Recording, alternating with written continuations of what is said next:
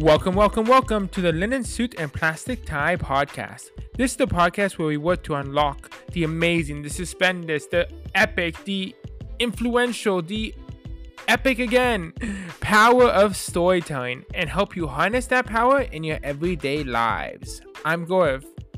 And I'm Kevin. Kev, have I told you my Santa Claus and Coca-Cola fun fact? No, I don't think it's made into the any episodes, so you're cleared. Ooh, cool. Well, because we're getting closer to the holidays, I would love to tell you this story about how Santa Claus got this image of like big man in red cloaks and like that whole vibe. And that was actually the first reported documentation of Santa as this known presence in North America of this like big man in a red outfit with a big beard. It was actually done by Coca-Cola. Coca-Cola did this huge branding campaign long ago where essentially they showed off this Santa Claus as this big round man in red. Before then, most of the pictures and images we have of Santa was actually a thin man in a green cloak.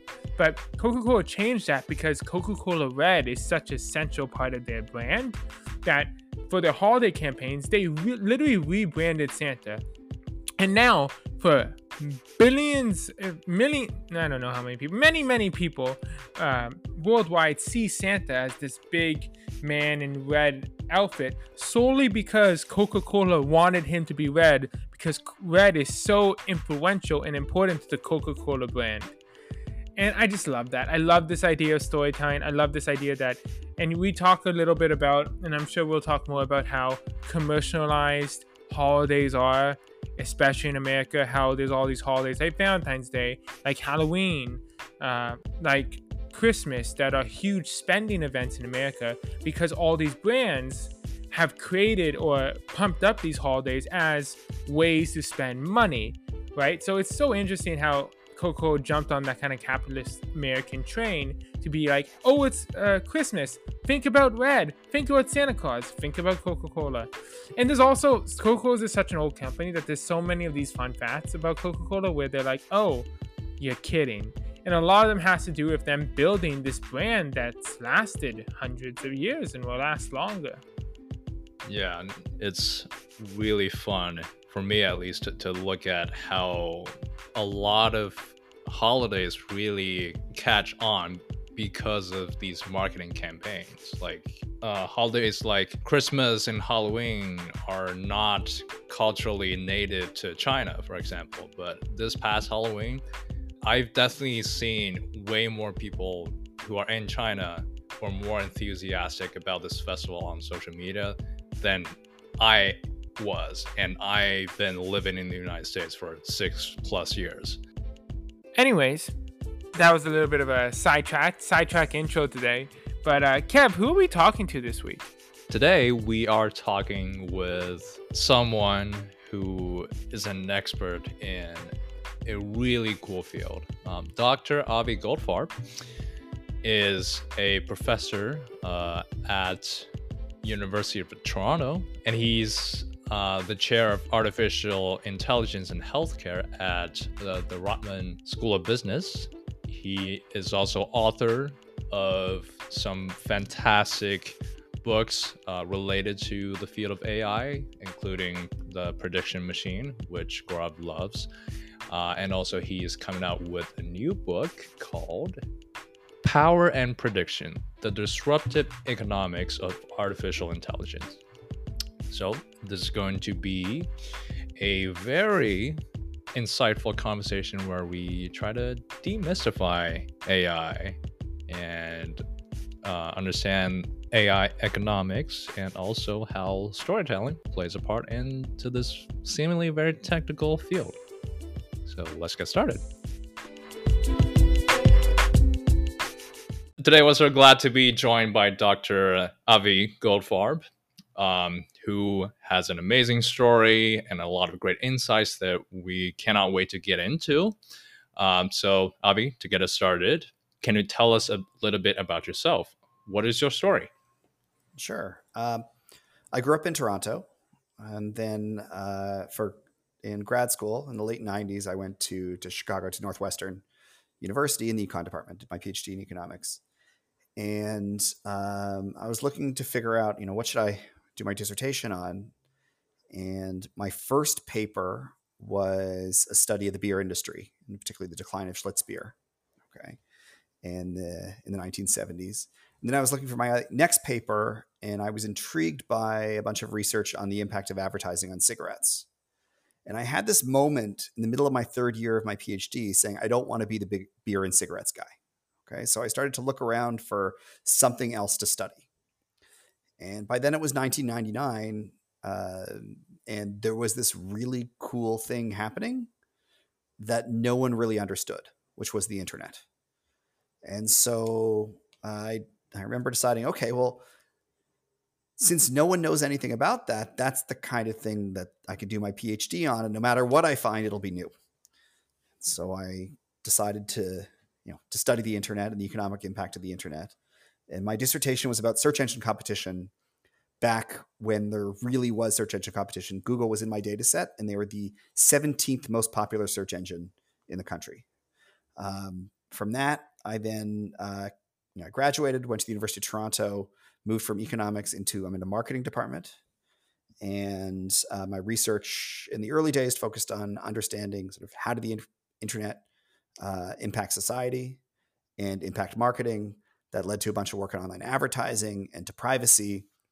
And then in 2012, my co-author and colleague Jay Agarwal started this organization called the Creative Destruction Lab, which is a program for helping science-based startups scale. And in the very first year of the lab, we had this company that said they were doing AI for drug discovery.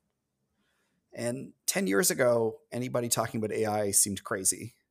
And the idea that an artificial intelligence was going to help anybody figure out which drugs were going to save people's lives seemed like science fiction. And so I thought, well, this is interesting.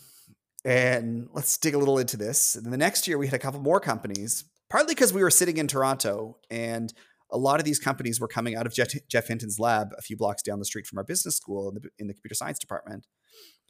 And then by 2015, we had a flood of companies coming out of University of Toronto and Waterloo and a few other places that were AI companies for all sorts of applications.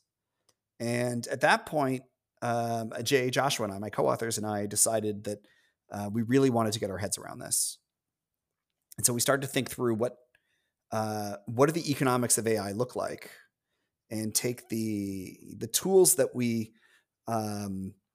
learned from the first decade and a half of our career studying the economic impact of the internet, combined with the insights of the, by then, dozens of startups, and by now hundreds of startups that we've seen trying to commercialize AI in our lab, to create our first book, Prediction Machines.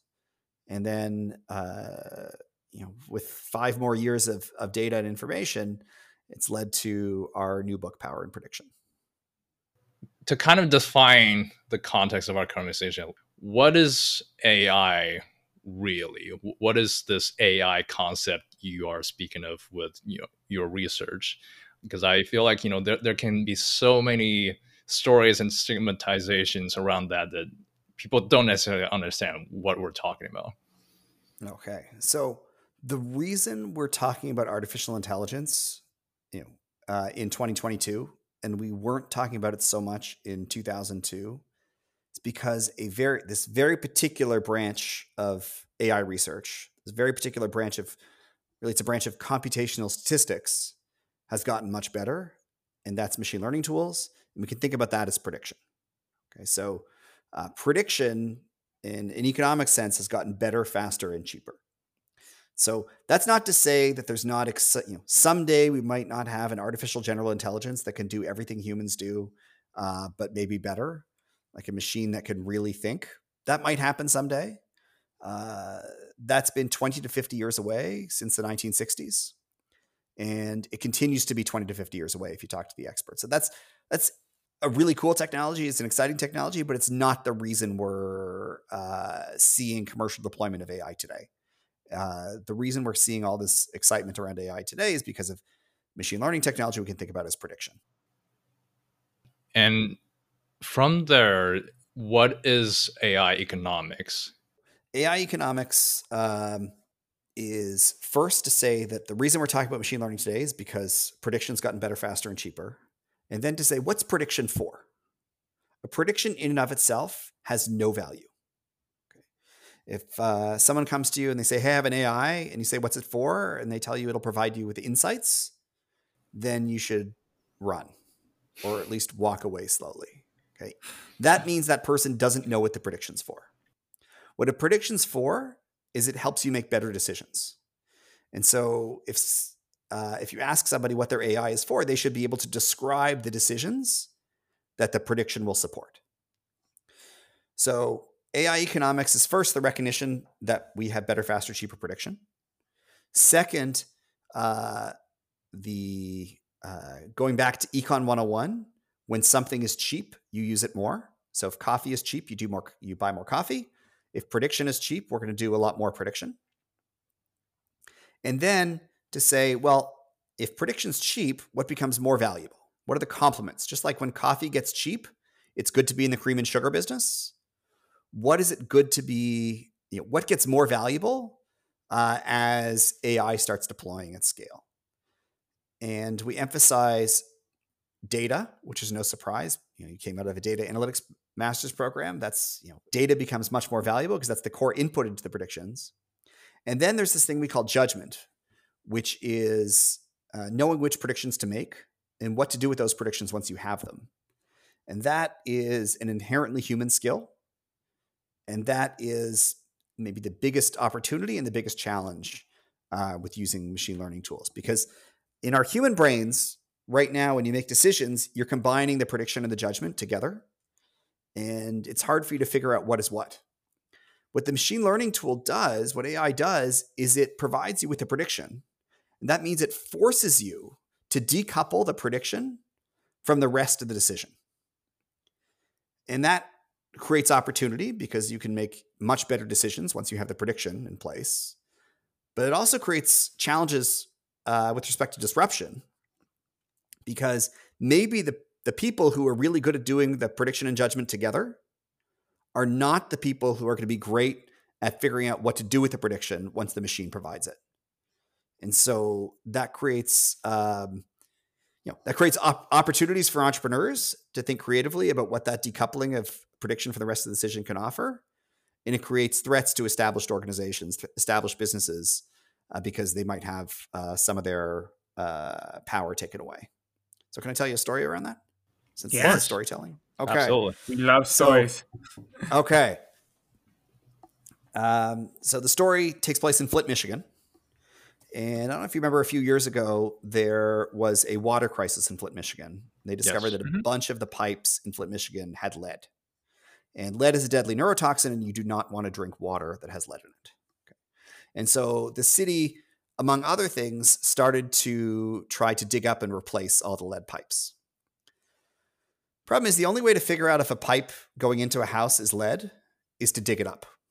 Okay. And so much of the effort in replacing a pipe is already done once you discover that the pipe has lead.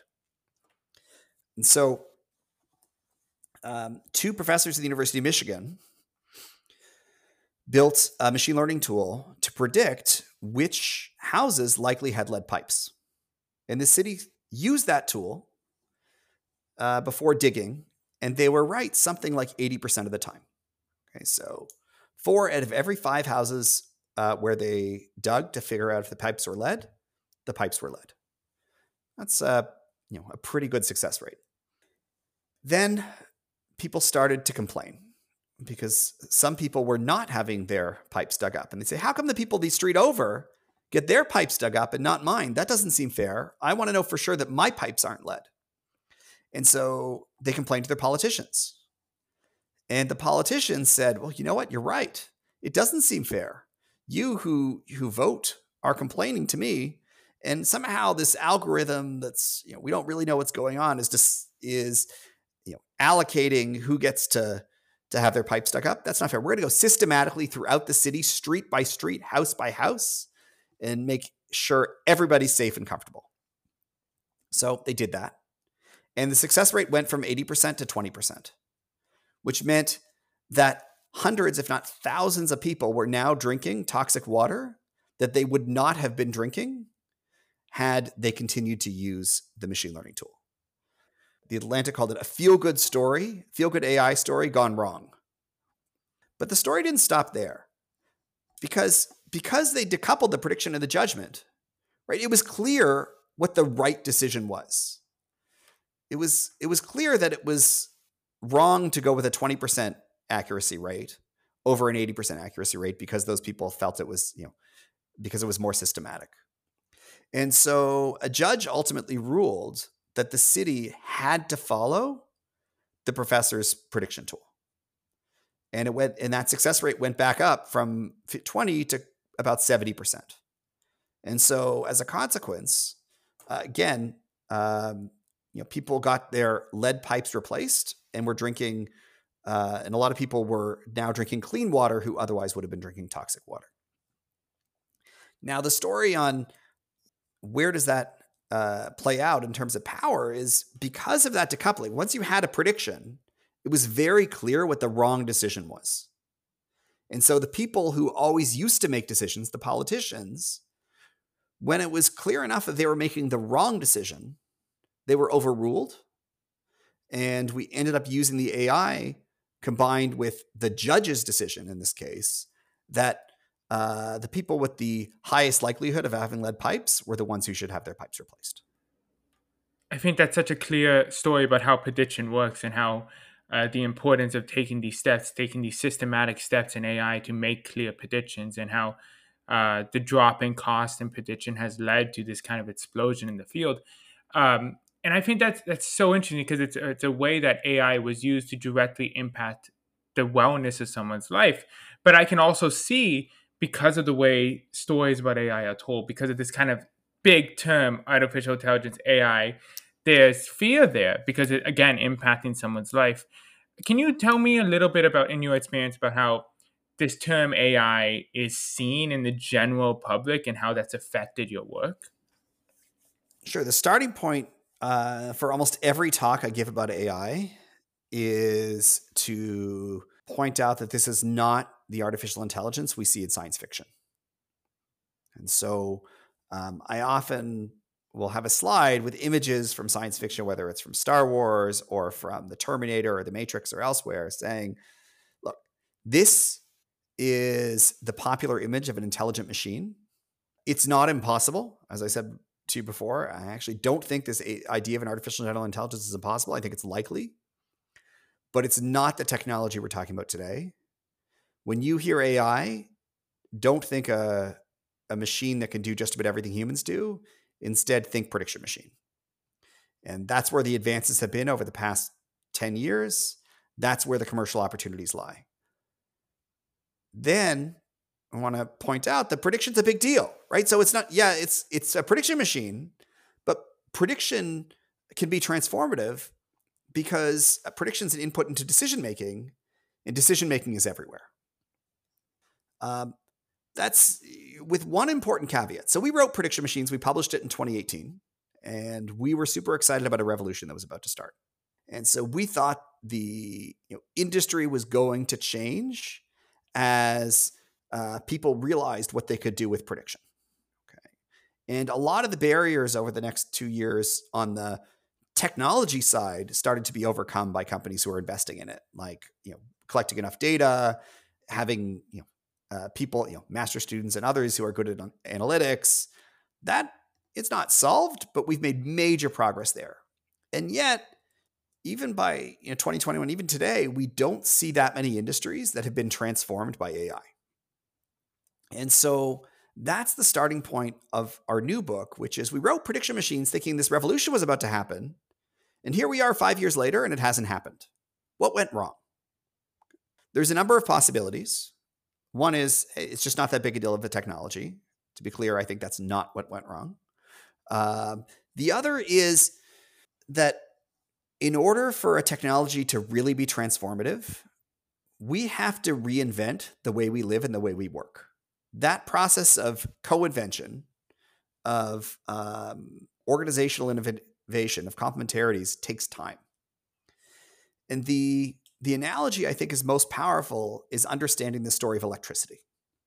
So if you go back and you read what people were saying in the 1880s about electricity, it was clear that for those who were paying attention, they knew that electricity was going to be a big deal. It was clear that the electric light and the electric motor and a handful of other technologies were going to change the way we worked and lived. But it wasn't until the 1920s, 40 years later, that the median household and the median factory in the US were electrified. Why did it take 40 years for a technology that it should be clear to everybody was going to be amazing? Well, we had to reinvent the way we lived and worked. So, for example, the first factories that used electricity took out their old power source and put in a new one. So you'd have a factory in the 1880s that was organized around, say, the steam engine. That was the power source. What do I mean it was organized around the steam engine? I mean it was literally organized around the steam engine, because the farther away the machines were from the power source, the more energy got dissipated. And so they structured the geography of the factory around the power source. So the most power-hungry machines were as close to the power source as possible. Then the first factories that electrified, they said, oh, you know what? For where we are, electricity is going to be cheap power. And they took out the steam engine, put an electric motor in the center of the factory, but they didn't move any of the machines. And it saved a little bit on energy. And this was like what we call a point solution. Took out one point and dropped in the electric motor in the same place. And that saved a little on energy and didn't really transform the factory.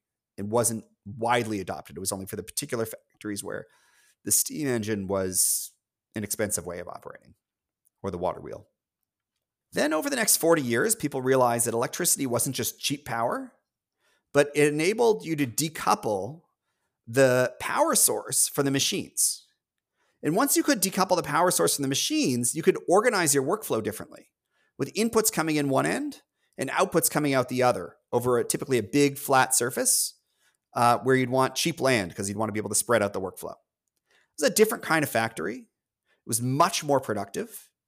And it allowed people to, allowed businesses to build products much more cheaply and with much better quality control that would have existed in the old style factories that were steam powered. But that took a long time to reimagine what the factory would look like to take advantage of the decoupling of the machines from the power source. That's what we call a system solution. In those 40 years are the between times. The time between seeing the potential of a technology and recognizing what it can actually deliver. And so we think with AI going forward, but we haven't figured out what the organization of the future is that takes advantage of better, faster, and cheaper prediction. We have a couple examples. We have Google and we've a handful of others that are really transforming aspects of the way we work and live through better prediction. But for most industries and most companies, they haven't been able to do that reimagining yet. Now, I'd like to hope it's not going to be another 40 years till we see the impact of AI on society at scale. But I do think we need to recognize that it's not just a point solution. It's not about taking out some human process and dropping in a machine. That happens. Lots of companies will do that, but it's necessarily going to be incremental. The big picture is when we could redesign a system to take advantage of the technology in order to deliver new value to ultimately to our customers. Mm-hmm. That's really interesting because, like you said, a lot of companies talk about AI a lot. A lot of companies talk about integrating these technologies. We see like Facebook talking about using AI to find spam or hate speech. We're hearing Bob Chapek and Disney talking a lot about how they want to connect Disney Plus to the parks to use predictions to see, based on what they were doing in the park, what should we recommend on Disney Plus. So we're hearing prediction being talked about a lot and AI being talked about a lot and these big buzzwords being thrown out. Do you think a lot of these big companies are trying to kind of implement more point solutions, and kind of the way to go about this is more working with startups to build them in a way that they long-term grow? What is that kind of relationship in your mind? Okay. So yes, most big companies are thinking about point solutions because they don't want to mess with their workflow. They don't want to change. Um, that requires figuring out how to. Often it will require a reorg, figuring out who should be responsible for what in the presence of better prediction. It'll require new ways of coordinating and working together, because now that one part of your organization is responding on a daily or hourly basis to these predictions, everyone else has to come along and be able to coordinate. So organizations have these, we call standard operating procedures. They have these rules, and the rules are necessary to make sure everybody is at least marching in the same direction. But once you have a prediction machine, in principle, the idea is, instead of just following a rule all the time, you're going to see what that prediction is, and you're going to make a decision. You're going to do different things based on the state of the world. But once you're doing different things based on the state of the world, the rest of the company has to know what you're doing, and your suppliers need to know what you're doing, and your customers need to know what you're doing. That requires rethinking often of the process of the way we operate, and potentially delivering a new kind of value. That's hard. And so instead, what we're seeing are people looking at the low-hanging fruit saying, hey, here's a process that we currently have some manual way to do it.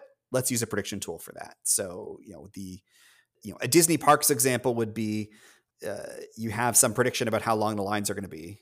And it used to be there was someone standing in a line who would give you this, this wooden thing that you walk to the end, and then they'd be able to time it. Oh, it's taking 45 minutes to get people to go through the line. And then they're using AI tools to predict that. That will help, also tell people what rides they're going to like. Okay. What you just described is potentially a way to deliver more value, which is to then use what's happening at the park to provide a new kind of service at Disney Plus, a new kind of, now, maybe it's not a system level change. It's somewhat incremental, but at least it's delivering a different kind of value than just doing the same thing a little bit better through AI. And that's where a lot of the opportunities lie, thinking through thinking through the mission of the company. What are you actually trying to achieve? What's your goal? And then how can you better deliver on that mission in the presence of prediction? Thinking through the role of mission in delivering value is essential. And that's a very much a storytelling aspect of this. So each company and each CEO should be able to describe what the mission of the company is. And then once you know the mission, you can think through how better prediction can allow you to deliver that. So think about an airport. I was just at LAX last week. It's a huge airport. Okay. And they have a lot of excellent services at LAX. Okay. So there's pretty good restaurants. There's all sorts of services. Highly dependent on the terminal. It's highly dependent on the terminal. Fair enough. Okay. So LAX is good. Now, Seoul Incheon Airport is fantastic. It's often rated the best airport of the entire world. Okay. So I don't know if you've been, it's pretty spectacular. So the restaurants and the shopping is at a whole nother level. And there's theater and fantastic hotel and massage chairs everywhere. It's a great airport. And it's part of a multi-billion-dollar investment on the part of the government over the past few decades, the Korean government. Now, what's the mission of Seoul Incheon Airport? The mission of Seoul Incheon Airport is to ensure smooth air transportation. Ensuring smooth air transportation has almost nothing to do with the hotel, the restaurants, the shopping, and all that. You need all that stuff because you have bad prediction. If you knew how long it would take you to get to the airport through security, then you just walk right on the plane. And the airport itself would be a shed. In fact, we have an example of that. If you fly private, which someday we all may aspire to do, or maybe not, I don't know. But I've been told if you fly private, the airports are sheds. There's there's a few chairs and some coffee, and that's it. Why? Because if you fly private, you arrive at the airport and you get on the plane. You don't spend any time in the airport. You don't have to deal with that uncertainty of getting through security and traffic to get to the airport. It's the ultimate ensuring smooth air transportation experience. So we can imagine, how could Seoul Incheon Airport or LAX or any other airport do a better job delivering value, delivering on the mission of ensuring smooth air transportation once we have good predictions about how to get through to the airport and through security, how long it's going to take. And part of the answer might be all that architecture that exists, there's billions and billions of dollars that exist around keeping you happy when you're bored at the airport, are no longer necessary. We can reimagine the airport to be more like the private terminal. In every industry, you can think through what's your mission. And then once you understand the mission, you can think through, are there ways we can deliver on that mission better once we can do better prediction, do a better job at filling in missing information? Very interesting perspective. And also on that story you told about the airport, I thought it was really interesting as well. It's kind of, reimagining an airport to be like a garage or a parking lot where you don't think about having a cup of coffee while you're heading down to your own car. So that's something, that's really interesting for me, kind of reimagining what we're so used to. And we've been talking about how AI is sort of the next electricity, and the fact that so many of the industries it's been transforming so far, it happened because it's more convenient for those industries. They can more easily deploy point solutions that don't necessarily disrupt their more fundamental workflow. But I know your new book goes into uncovering the disruption opportunities. Can you think of an example where this kind of more systematic disruption has happened? Yeah. Okay. So it hasn't happened that much yet, but here's, you're not old enough to remember this, but some of your audience might be. Before the internet, if you wanted to go look something up, you would first go to the encyclopedia that you may have had at home. But failing that, you would go to a place called a library. Okay. I know libraries still exist, but you probably don't go to the library that often to look something up. Okay. But in the old days, that's what we had to do. If you wanted to know the answer to something and it wasn't in the, the pages of the encyclopedia that you might have had at home, you'd go to the library to look it up. And yet, I bet if you went to those libraries, 30 years ago, walked up to the head librarians or the people who've been thinking about the libraries most and said, what do you think the most exciting industries of the future are going to be? My sense is not one of them would have said library science. They wouldn't have thought, you know what, the future, there's incredible commercial opportunity and lots of money in library science. And yet, one of the most exciting companies in the world today, Google, is a library science company. That's what they do. They organize the world's information. That's the essence of their mission. And they do that largely through AI. A big part of how they do that is by filling in missing information. A search is a statement of intent, and they respond to that statement of intent by helping you fill in missing information through AI tools. So we've seen, and it turns out that once search is cheap enough, once we can respond to people's queries, once we can help people look stuff up, it's worth billions and billions and billions and billions of dollars. So that industry, has been transformed from being not even an industry at all, in some sense, in the 1980s. It was something we subsidized, to today where it's an incredibly profitable enterprise. We can see a handful of other industries that got disrupted by thinking through systems and not point solutions. Okay, I think personal transportation over the last little while. About a decade ago, there were a handful of technologies that were being developed that had the potential to change transportation systems. So, for example, one of them was directions, predictions that told you how to get from point A to point B at a particular time of day, the most efficient way. Another was digital dispatch. So from your mobile device, you could order a car.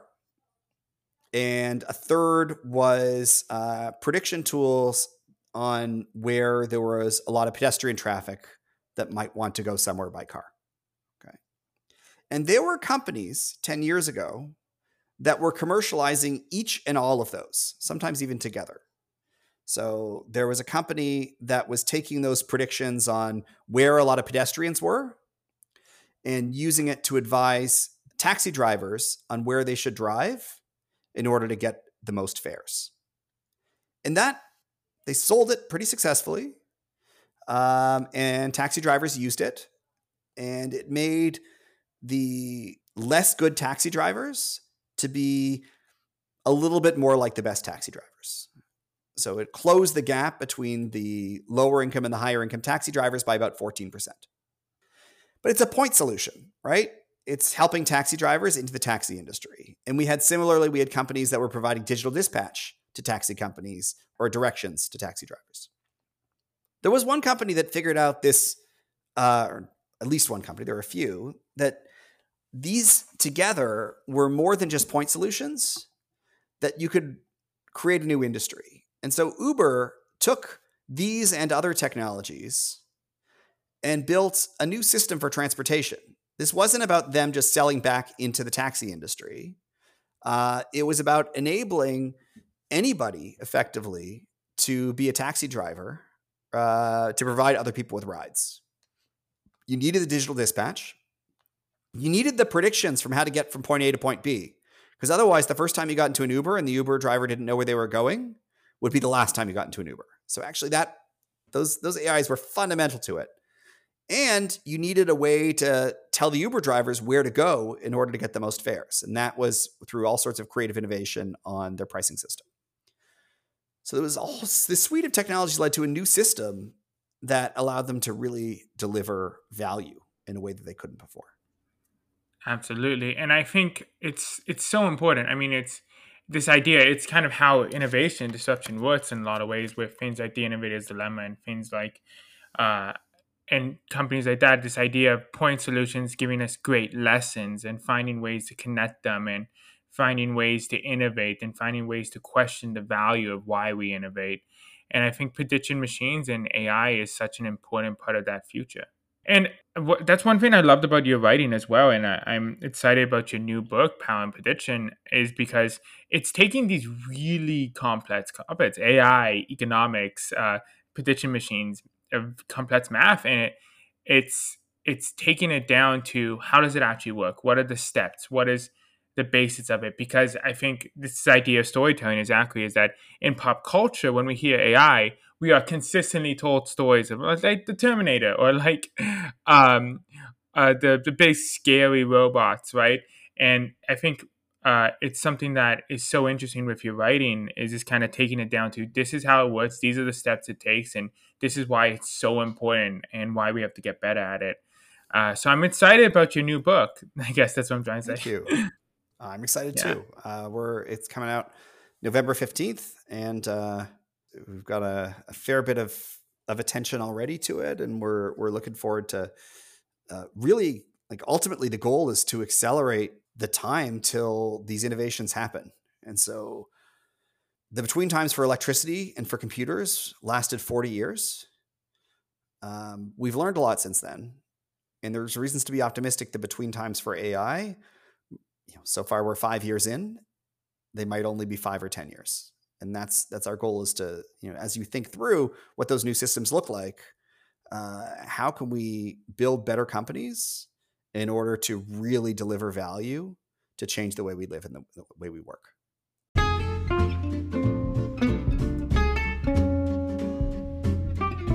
To close out every one of our episodes, we have this segment called Suspenders. It works like this. We ask you a fun, random question that's not related to anything whatsoever, and you can give us any answer you feel like. Question of the day is, if you had to wear a hat for the next week, what type of hat would you choose? So my favorite hat is a baseball cap. So in fact, all the hats I own are baseball caps. So we're limited to that. So I have one baseball cap that's like the National Bureau of Economic Research, which is like the economics organization that I'm a part of. But I feel like for the next week, that's not going to be my one. The hat I want is the Creative Destruction Lab AI stream hat. And that's to say, like, the lab has been so important to how I understand technological change generally and AI in particular. Our book is coming out. What do I want to let people know about and show off is that through our lab, we've seen amazing technology, and to try to project that, as I talk about power and prediction. Fashion and intellectual statement. Love it.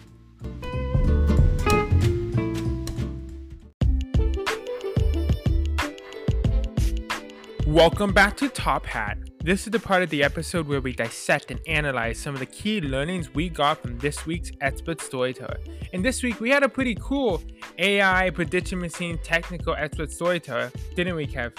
Oh yes, Dr. Avi Goldfarb is obviously a very accomplished and insightful expert in the field of artificial intelligence. So we got to talk to him about a lot of the stuff involving AI, trying to demystify what the concept is a little bit. Yeah, for sure. And I think one of the reasons we love talking about emerging and exciting technology on this show is because learning the stories and what technologies have the best storytelling through buzzwords, through articles, through pop culture, often helps you tell what is going to be the future. Because if enough money is excited about it and enough positive storytelling is happening, that's going to be the research that's funded. And if the research is funded, that's going to push forward the mission. And that kind of talks about, Kevin, this idea of demystifying AI. AI is talked about constantly in pop culture. And we talked about it with Dr. Goldfarb a little bit. This idea of like the Terminator, or like the evil warlords, or like the future of technology. And pop culture and science fiction really gets to explore these worlds because it's not real, because it's one world.